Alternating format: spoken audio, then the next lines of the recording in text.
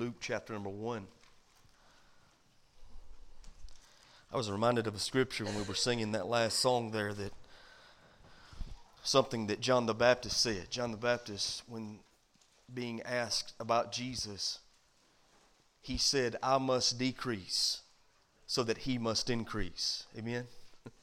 And that should be everyone's prayer, that there be less of us and more of him. And I think that's exactly what that song is speaking to. We want more of Jesus and less of us. I want him to lead, guide, and direct me. I want him to fill me up, use me, and pour me out in the lives of other people for his honor and his glory. And brother, great job. Great job to all of our worship team this morning and to all of you. You sounded so good singing praise to the Lord. It's already been good to be in the house of the Lord. Can you say amen? Luke chapter number 1 is where we're going to look at this morning, but I want you to get your place there in Luke 1, but also turn to Isaiah 9 and 6. Keep a marker there in the first chapter of Luke, but turn to Isaiah 9. We're going to look at two separate scriptures to begin with, and I'm going to ask you to keep your Bible out and ready, because we're going to look at a lot of other scriptures today. And if you can't look at all of them with me, that's all right. Try and write them down. I can, as I've told you before, if I can ever give you what I've written down, my notes that I have, I'll be glad to do that, but we'll go through this pretty quickly today. And I want to talk to you on the subject of the Christ of Christmas, the Christ of Christmas. At this time of year, it's very easy for all of us to get caught up in the hustle and bustle of the season. Would you agree with that? Man, I know it is for me. Whenever you're running around like a chicken with your head cut off, trying to find the perfect gift for the people that you love, and then you're trying to also get your food ready for the family gatherings that you're going to be going to, and you got to get all the food that everybody wants. You know, that's one thing my wife's been dealing with over the last week. She sent out a message to our kids about what the special foods they want at Christmas time. And so she's been running around trying to find all the fixings that they want for that family gathering that we're going to. And then you do everything you can to plan out every family gathering around everybody's schedule. And if we're not careful, that which is supposed to be a blessing can turn into a burden. It's very easy for that to happen. If we're not careful, we'll completely miss the whole point. We'll forget all about the Christ of Christmas and get caught up in all these other things. Now, please don't misunderstand me. I'm not against buying gifts for those you love. I enjoy that. As a father, I've come to find out that's one of my favorite things, when I'm able to be with my family on Christmas morning and see them open the gifts that they've gotten because of love. You know, and I love that. I enjoy that. I'm so thankful for that great privilege that God has given me. So I'm not against the giving of gifts to people that you love. That's a good thing, because that's really just mimicking what God has done for us when He gave us the gift of His Son. And so I'm thankful for that privilege to be able to do those things like that. I'm thankful for family gatherings. I'm not against them. I'm all for them. I think we need more family time. How about you? As a matter of fact, we're so much for it right here at Mount Zion. We're going to have a family gathering of our church family tonight, just for Christmas time. I'm looking forward to that. Hope and pray that you are as well. So I'm not against any of that stuff. I'm not against going through the Christmas festivities and having a great time with it. I want you to have a great time. But in the midst of all those things, don't miss the point. Don't miss the main thing. Don't forget the Christ of Christmas. For if you do, then listen, you're missing out on a great opportunity to show honor and allegiance and worship to Him. Can you say amen? See, Christmas is truly about our recognition of who Christ is. Now, I know a baby was born in the manger, born in a stable and laid in a feeding trough, laid in a manger. I get that. But we must recognize who that baby is. And when we truly recognize who He is, then we can't help but worship. See, at Christmas time, we recognize that this is the moment when God kept His promise. Can you say amen? This is the moment when God inserted Himself into our mess. Years ago, there was a great gospel group by the name of Charles Johnson and the Revivers. Has anybody ever heard of them? One of my absolute favorite gospel groups. And they had a live album out that they done at Christmas time. And before one of the songs, I'll never forget the commentary that Charles Johnson gave before he sang. He said, Christmas time is about when God the Father looked down upon planet Earth and saw our mess. And because He knew we couldn't fix our mess, He came to do it for us in the person of His Son. And that's exactly right. How many of you know, apart from Christ, we're all in a mess? Apart from Jesus, we have no hope. Apart from Jesus, we are condemned and dead in our sin. Christmas time is when God saw our mess and inserted Himself into it. And so when we recognize truly what this season is all about, we can't help but give honor and glory and worship to the Lord Jesus Christ. Don't miss the Christ of Christmas, because it's so easy to do it. Now, because I believe in the importance of bringing worship to the Lord, and because I believe in the importance of us recognizing what this is really all about, I want to make 3 statements this morning concerning the Christ of Christmas, what we believe concerning who Jesus is, and then I'm going to do everything I can to prove it to you by the truth of the Word of God and historical record. All right? Number 1, Jesus is the Son of God. Now, we saw here in Luke chapter number 1, and we're fixing to, the story of when Gabriel came and gave the message to Mary that she was going to bear a son. Now, look what it says. Verse number 30 to begin with. Luke 1, verse 30. And the angel said unto her, Gabriel said to Mary, Fear not, Mary, for thou hast found favor with God. And behold, thou shalt conceive in thine womb, and bring forth a son, and shalt call his name Jesus. Now watch, verse 32. And he shall be great, and shall be called the Son of the Highest, and the Lord God shall give unto him the throne of his father David, and he shall reign over the house of Jacob forever, for his kingdom there shall be no end. Can you say amen to that? How many of you are thankful this morning you're a part of the kingdom of God? How many of you are thankful this morning that Jesus said, I'm going to build my church and the gates of Hades itself, the gates of hell, will not prevail against it? How many of you are thankful this morning that we live in a dark world with an enemy called Satan, and even though we need to respect his power, we need not fear his power, because my God is greater in me than he that's in the world? We're thankful today that the promise Gabriel made is still ringing true. Of his kingdom, there will be no end. And it will always be true all throughout eternity. What a blessing it truly is to see the truth of the Word of God fulfilled. Look at verse 34. Then said Mary unto the angel, How shall this be, seeing I know not a man? So really what she's saying is, I've never known a man physically. I am a virgin. Look what he says here, verse 35. And the angel answered and said unto her, The Holy Ghost shall come upon thee, and the power of the highest shall overshadow thee. Therefore also that holy thing which shall be born unto thee shall be called, everybody read it with me, the Son of God. The Bible makes the claim that Jesus is the Son of God. We make the claim as born-again, blood-bought believers that Jesus is the Son of God. Christmas time is about when the Son of God entered humanity. Now, listen to me, folks. How do we know that Jesus is the Son of God? There's one word that I want to give you. There's proof in prophecy. Everybody say proof in prophecy. We can look throughout the Word of God and see many, many, many prophetic statements that were made hundreds and even thousands of years leading up to the birth of Christ.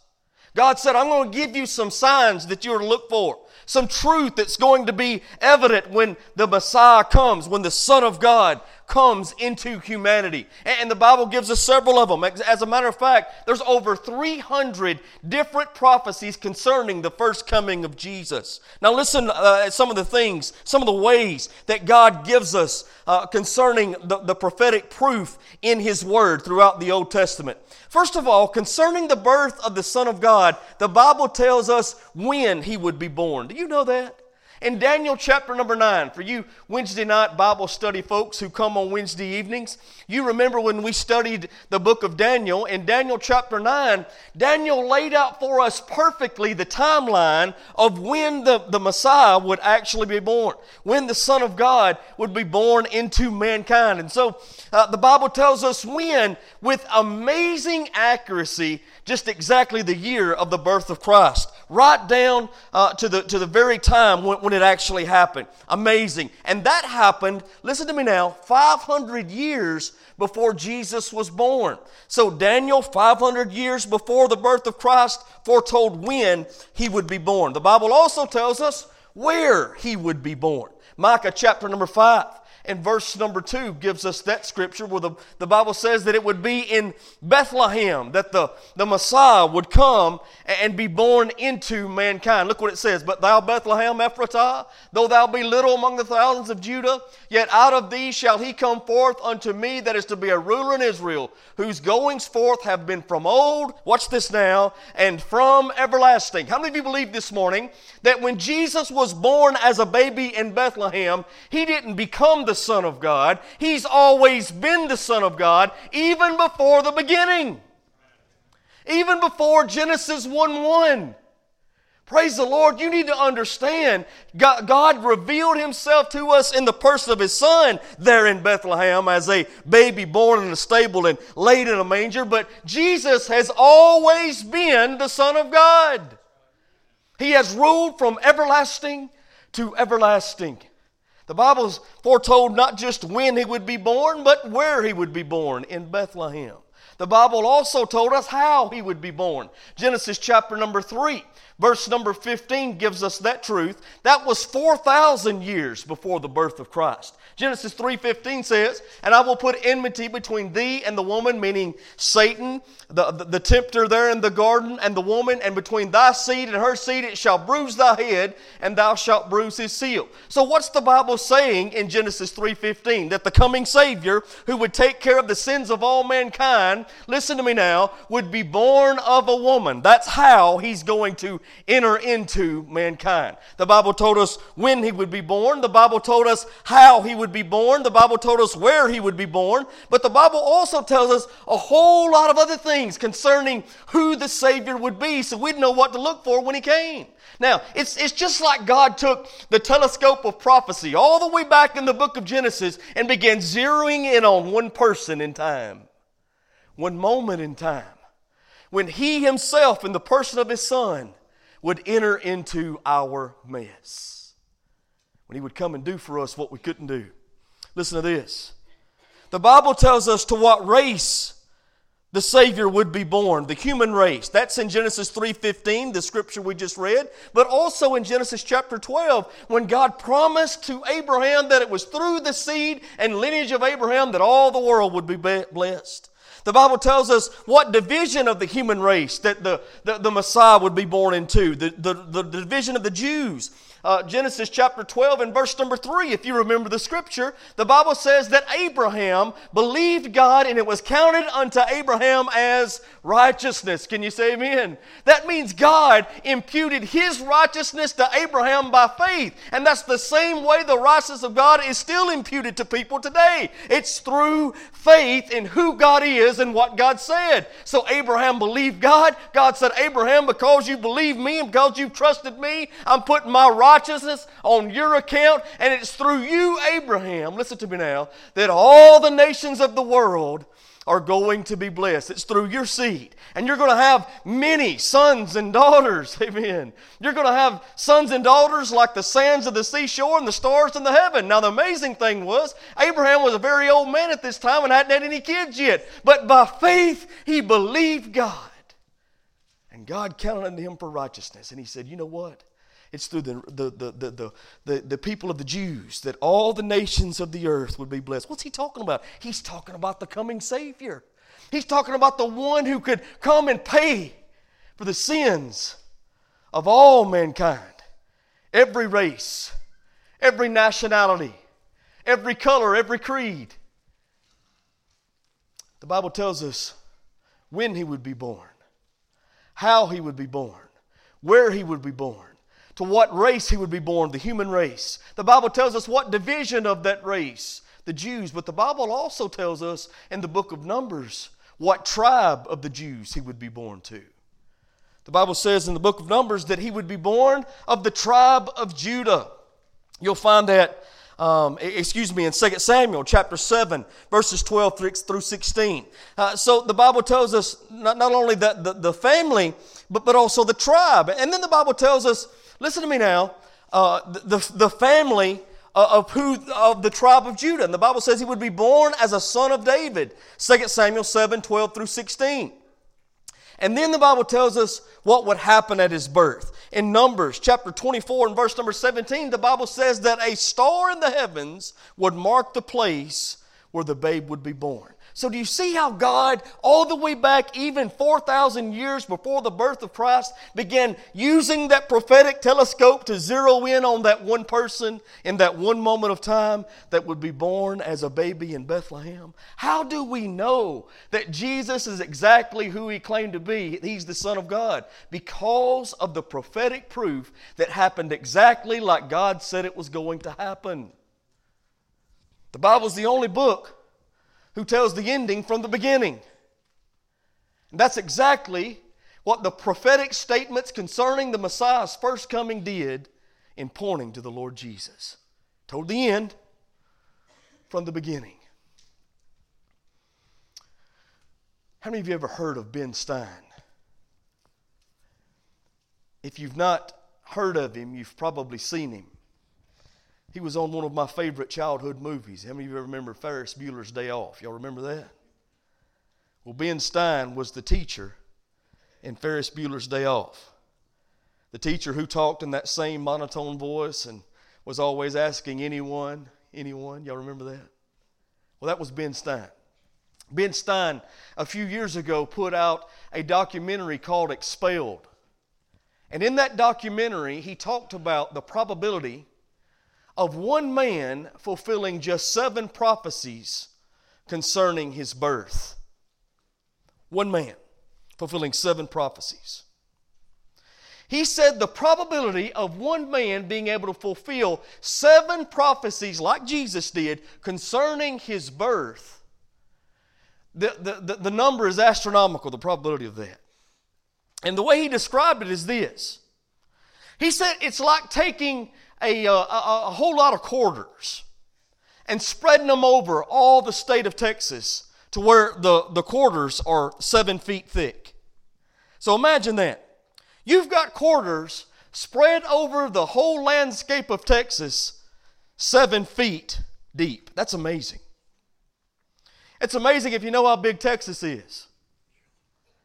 I've never really spent a lot of time in Texas, but I went through Texas. Let me give you my experience of what happened when I went through Texas. I left we was going on a mission trip. We was on a Greyhound bus.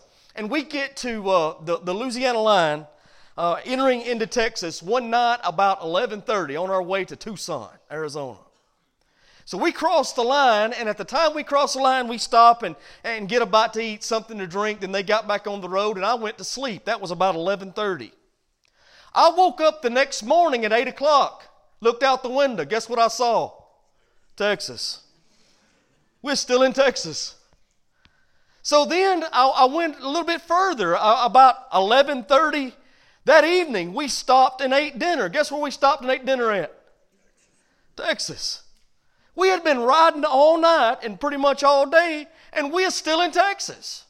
Texas is a big place. So Ben Stein says, imagine taking quarters and spreading them all over the state of Texas 7 feet thick. He said, then you mark one quarter. You blindfold yourself and flip back over your head that quarter into that pile. And then you hire bulldozers to come in and mix up all of those quarters. He said, and then you walk out blindfolded in the midst of those quarters and pick up the quarter you marked. He said the probability of one man fulfilling the prophecies of his birth, just 7 of them, would be like you find in that quarter. Does that make sense to you? Now listen. There were 313 prophecies of the Old Testament. Just like the ones I just shared with you.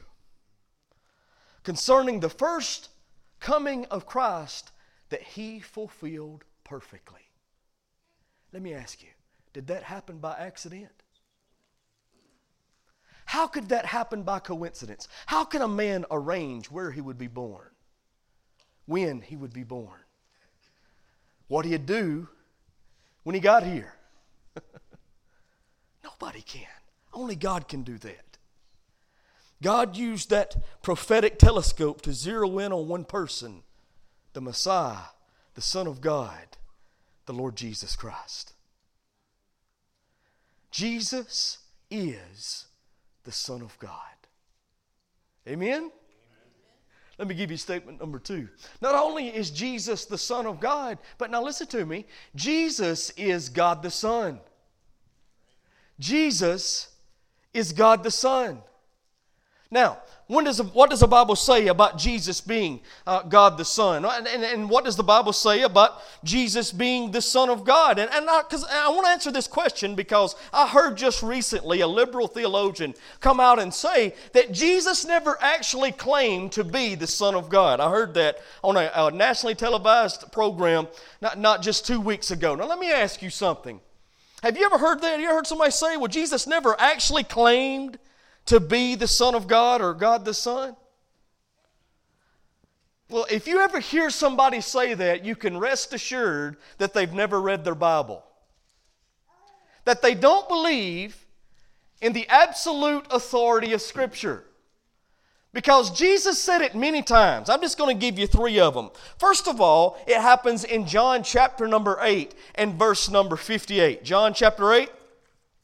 Verse number 58, Jesus was doing things that nobody had ever saw before. Jesus was healing people that were diseased and blind and deaf and dumb, and He was doing things, physically speaking, that was unexplainable, miraculous things. Jesus was casting out demons. Jesus was doing things nobody had ever seen. And because of that, those who had power in that time, the religious hierarchy, there in among the Jewish people, the scribes, the Pharisees, the religious leaders, they began to get very angry at Jesus because they were really He was taking their clout. He was taking their following. And their following is how they made their money. And so they didn't want to let Jesus take all of the ones that was following them. So they hatched out a plan to actually kill Him. Now, let me share with you how all of that started. It happened in John chapter 8. John chapter 8. Look with me there in verse number 58. Jesus is doing all of these miraculous things. They get mad about it. And Jesus pretty much said, if you were truly the children of Abraham, if you were truly the children of your father Abraham like you claim to be, then you would rejoice at my coming. And so they said, well, how? Because Abraham rejoiced at my coming. And so they asked Him a question. They said, well, how can you say Abraham rejoiced at your coming? You're not even 50 years old yet. And Abraham died 4,000 years ago. Jesus said this, watch. I'm just paraphrasing. You go back and read it on your own. But in John chapter 8 and verse number 58, Jesus said unto them, verily, verily, or truly, truly, I say unto you, before Abraham was, I am. I am. A lot of the meaning of this is lost in translation. In the original language, these people would have known full well what Jesus was claiming. You remember the story of when Moses was called by God to lead the nation of Israel out of Egypt. You remember that? Where did it happen at? The burning bush. The Bible says that Moses saw a bush that was burnt but was not consumed. And it was from that bush on the backside of the Midian desert that God spoke to Moses and said, Moses, I've heard the cries of my people and I'm going to use you to lead them out of bondage. And Moses began giving every excuse in the book. Lord, I can't do it. I can't speak well. Lord, it's not me. You know who I am. You know what I've done. And God said, Moses, I want you to do what I've told you to do. And Moses said, well, Lord, Pharaoh is never going to let me in and let those people go if he knows I'm coming. That's not going to happen.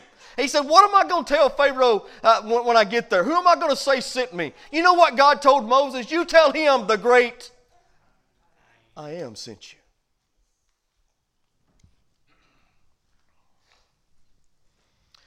These Hebrew people that Jesus was speaking with, when He made the claim to be the great I am, they would have known full well the claim He was making. Look at the next verse.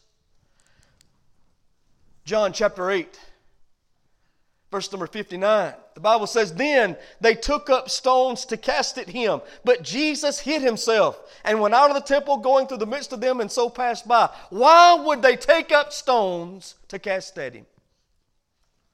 Because they felt He committed blasphemy. They knew He had just claimed to be God.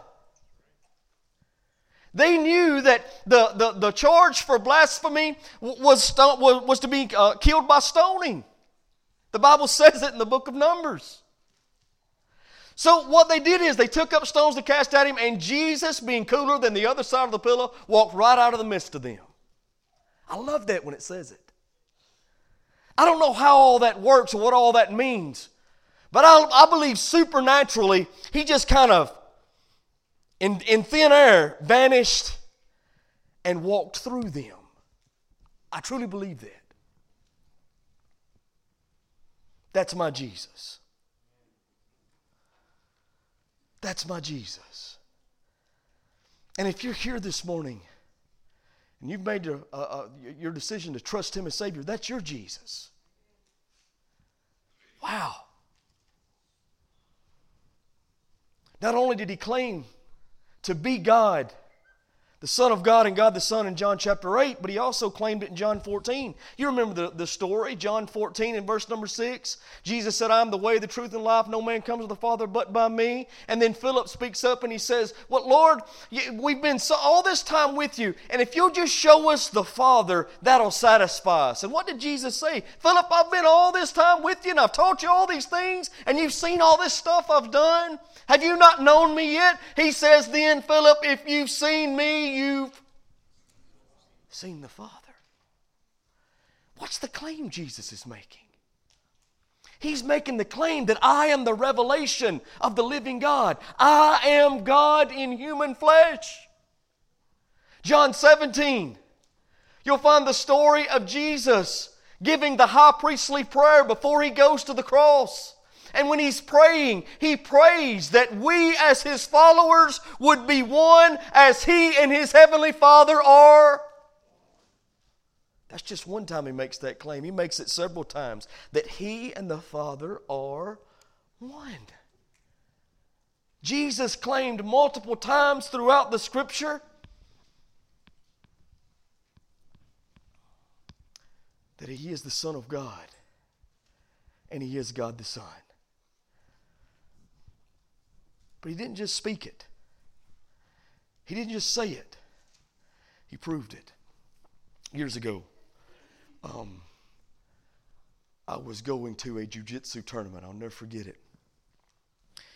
And one of the young men that were there with me was a man by the name of Justin Cavender. And so Justin was there when we got there. And we walked up and sat down by him. And he had one of his students with him. And while we were sitting there, that young man was talking about all that he was fixing to do in that tournament. I mean, he was just really talking big about how he was going to do this and how he was going to do that and how this is going to happen and how he was going to win. And when he got finished talking, I'll never forget what Justin said. He looked at him and said, "Well, the easy part's over with." How many of you know it's easy to make those claims about anything? It's easy to talk a good game. But what really counts is if you can actually prove what you've said. That's what makes it powerful. Now let me tell you something about Jesus that I love. Jesus didn't just say He was the Son of God. He didn't just say He was God the Son. Jesus proved He was the Son of God and God the Son. You say, "Well, Brother, how did He do that?" Well, the Bible tells us. How many know that Jesus had absolute power over all disease? All disease. Think about that just a moment. Every disease that he encountered, he was able to heal. The Bible teaches that. Matthew chapter 4, verse number 23. Brothers, if you will, please put that on the screen for me. Matthew 4:23 says, "And Jesus went about all Galilee, teaching in their synagogues and preaching the gospel of the kingdom and healing all manner." Everybody say all manner. That's not some diseases. That's not most diseases. That's all diseases. All manner of diseases and all manner of disease among the people. All manner of sickness and all manner of disease among the people. So Jesus had complete power over disease. But how many of you also know Jesus had complete power over death? One thing I love about the Lord Jesus Christ, there was never a funeral he went to he didn't mess up. He went to 3 that I know of. One of them was when he went he actually saw the funeral procession on the way to the graveyard for what the Bible calls the widow of Nain's son. The Bible says Jesus walks up to the funeral procession, sees the heartbrokenness of this mama, lays his hand there on the casket, speaks to her son, and the boy gets up out of the casket. Amazing. How could he do this? Because he's the Son of God. And because he's God the Son in human flesh. God incarnate. There was another time when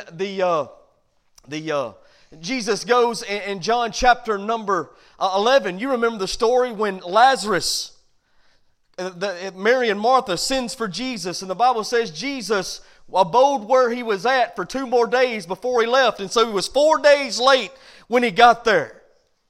How many of you believe today, just like the old song says, when he's 4 days late, he's right on time? Sometimes, man, we pray and we pray and we pray and we pray and we ask God to do this over and over and over again. We wonder, Lord, why ain't you answering my prayer? We've confessed everything we need to confess. Listen, we've done everything we can, just like the Bible says we need to do it, so that we might be in the center of God's will, so that our prayers won't be hindered and it's still not being answered. And we say, God, why are you not answering me? Be confident. Take heart, brothers and sisters. His time is perfect. He's never early. He's never late.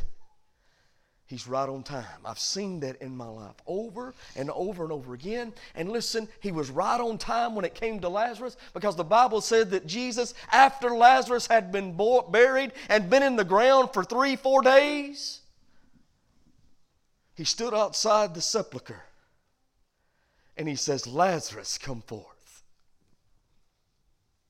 And the Bible says when they rolled that stone back, Lazarus walked out of that tomb. And Jesus said, loose him.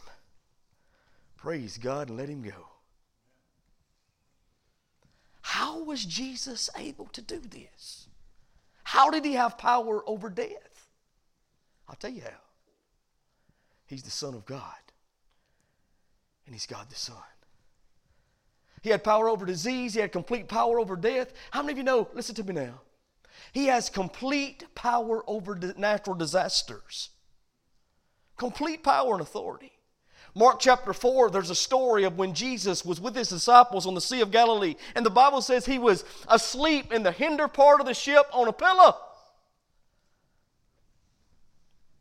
And the storm was raging, wind was blowing, waves were crashing.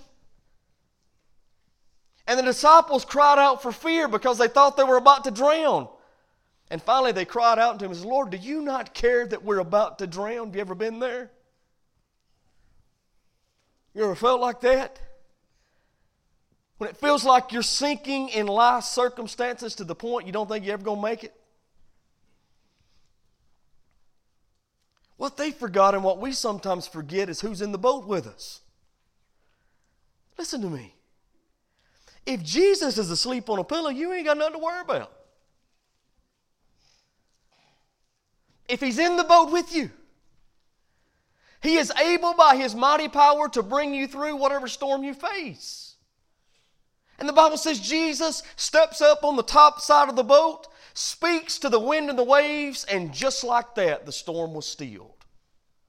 The wind stopped blowing, the waves stopped crashing, and the sea became just like a tranquil farm pond, if you've ever seen one. It's amazing. What did his disciples say? Verse number 40. And he said unto them, why are you so fearful? How is it that ye have no faith? And they feared exceedingly and said one to another, what manner of man is this, that even the wind and the sea obey him? You know what they were beginning to realize? If he has power over the wind and the waves, he's got to be God. How could he do this? Listen to me, folks. Listen to me. He can do all this because he is the Son of God. He is God the Son. Power over disease, death, disasters. I'm going to tell you something else. He had power over demonic spirits. Luke chapter number 8, the Bible says that him and his disciples went over the Sea of Galilee to the country of the Gadarenes. And when they stepped off the boat, there was a demoniac there who had thousands of demons in him. And the Bible teaches that this man, they tried to do everything they could with him. He was running around in the graveyard at night naked, cutting himself with stones. And so they tried to put chains on him and he'd break the chains. They tried to put him in a lockdown, in a jail of some kind, in a confinement, and he'd break loose. No man could control him. And the Bible says that when Jesus stepped off the boat, this man came running and fell down, being controlled by the demons, at the feet of Jesus. And you know what he said? Have mercy on me, thou Son of God.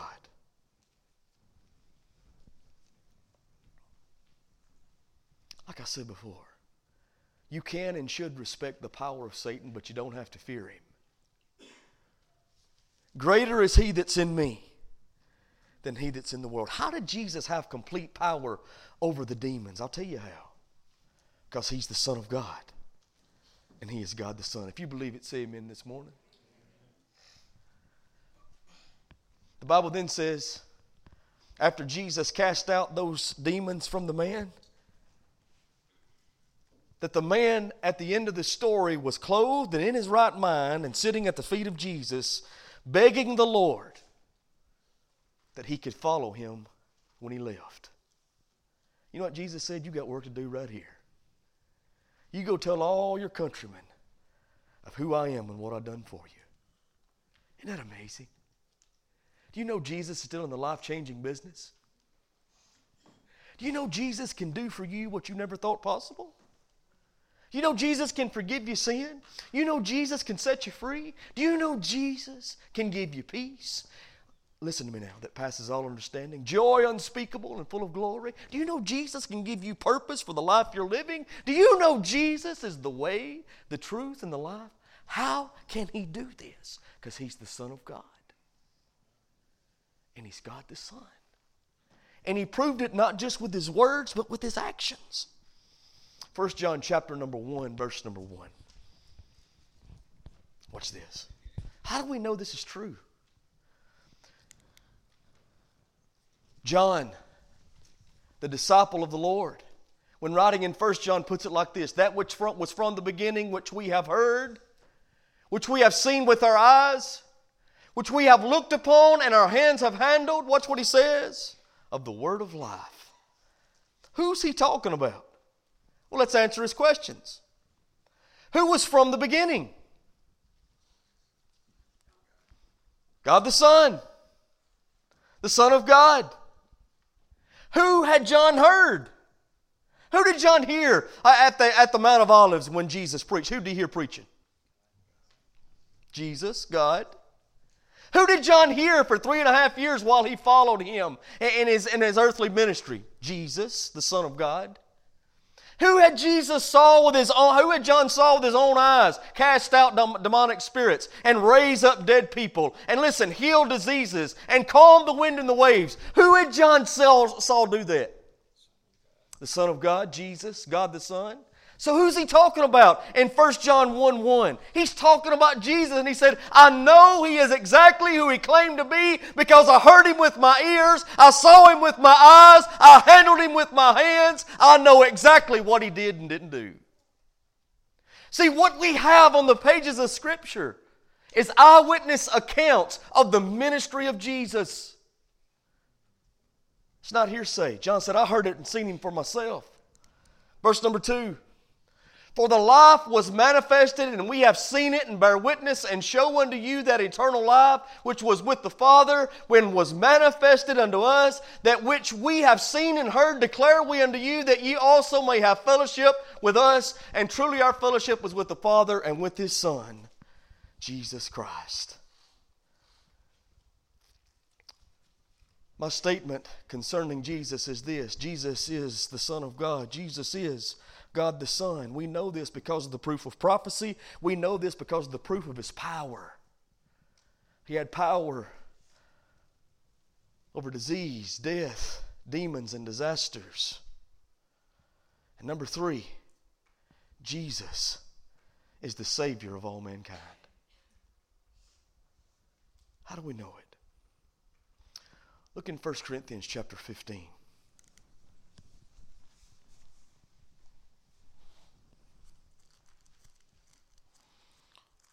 1 Corinthians chapter number 15. We're going to be here in about 2 weeks in our Wednesday night studies, and I cannot wait till we get to 1 Corinthians 15. Look what it says. 1 Corinthians 15, verse number 22. For as in Adam all die, even so in Christ shall all be made alive.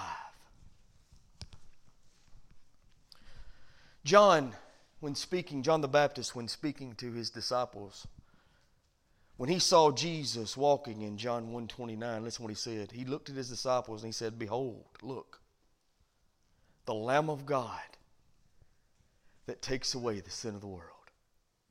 What did John mean by that? He's the one who has came to do what the Father promised. He's the Lamb without spot or blemish that's going to take care of the sins of the world. Take away the sins of the world. He's the one you look to. He's the one you follow. Now, how do I know Jesus is the Lamb of God? How do I know Jesus is Savior? I'll tell you how.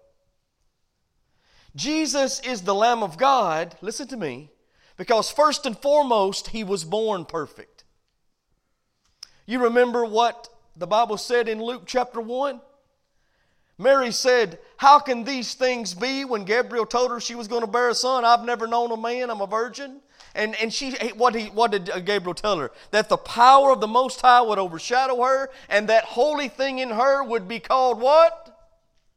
The Son of God. Jesus, the Son of God.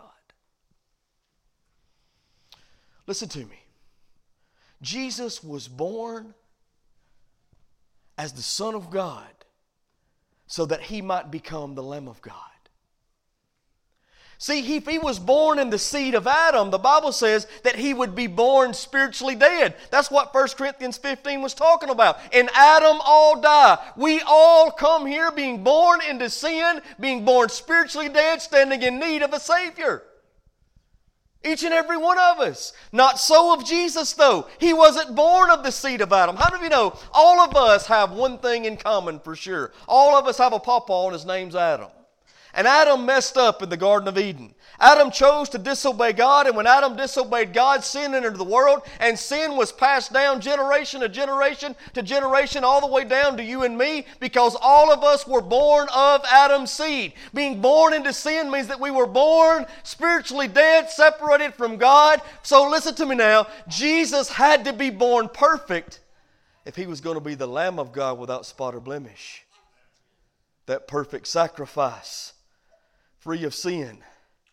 See, I couldn't die for you and it be acceptable to God even if I wanted to. Wouldn't be acceptable to God. Why? Because He's holy and He requires a perfect sacrifice. Jesus was born perfect because He's the Son of God, But now listen to me. He lived perfect because He's God the Son. He lived perfectly upon this earth for 33 and a half years. The Bible says there was no deceit in His mouth. The Bible says, He who knew no sin became sin so that we might be called the righteousness of God in Him. Jesus is born perfect because He's the Son of God. He lived perfect because He's God the Son. And Jesus is the Savior. Listen to me now. Because He shed His blood, not for His sins, but for yours. There's a very popular painting. I can't remember who painted it, but I know many of you probably saw it. It's a picture of the manger scene, the stable scene where Jesus was laid in the manger. And the way the artist paints the picture is with the moon shining bright through the stable in the background. And so you have Mary and Joseph and the wise men and baby Jesus there in the stable. And then you have that light shining through the back. And if you look closely, you see that the light casts a shadow on the post at the back of the stable. And the shadow it casts is in the shape of a cross there on the ground. I love it. Now what He's trying to say to you is what I'm trying to say to you this morning.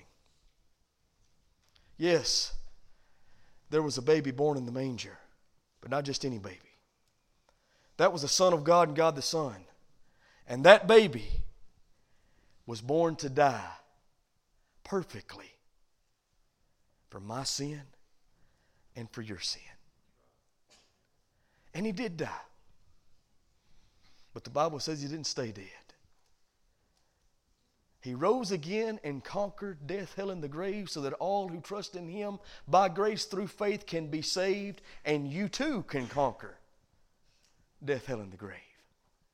This is the Christ of Christmas. Amen? Everybody stand together this morning.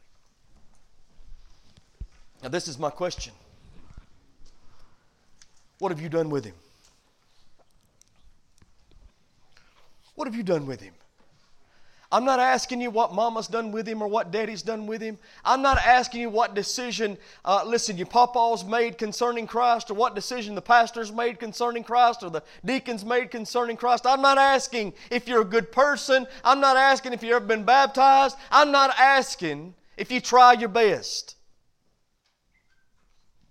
Because the truth is, none of that saves you.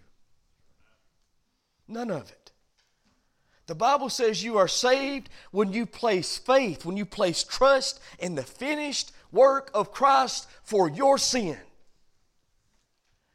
What decision have you made? Not anybody else. What decision have you made concerning Jesus? If you've not yet trusted in Him, why not today? I can't think of a better time to receive God's free gift of salvation than at Christmas time. If you want a good Christmas present, you can get it this morning. You can. The price has already been paid. He paid it all.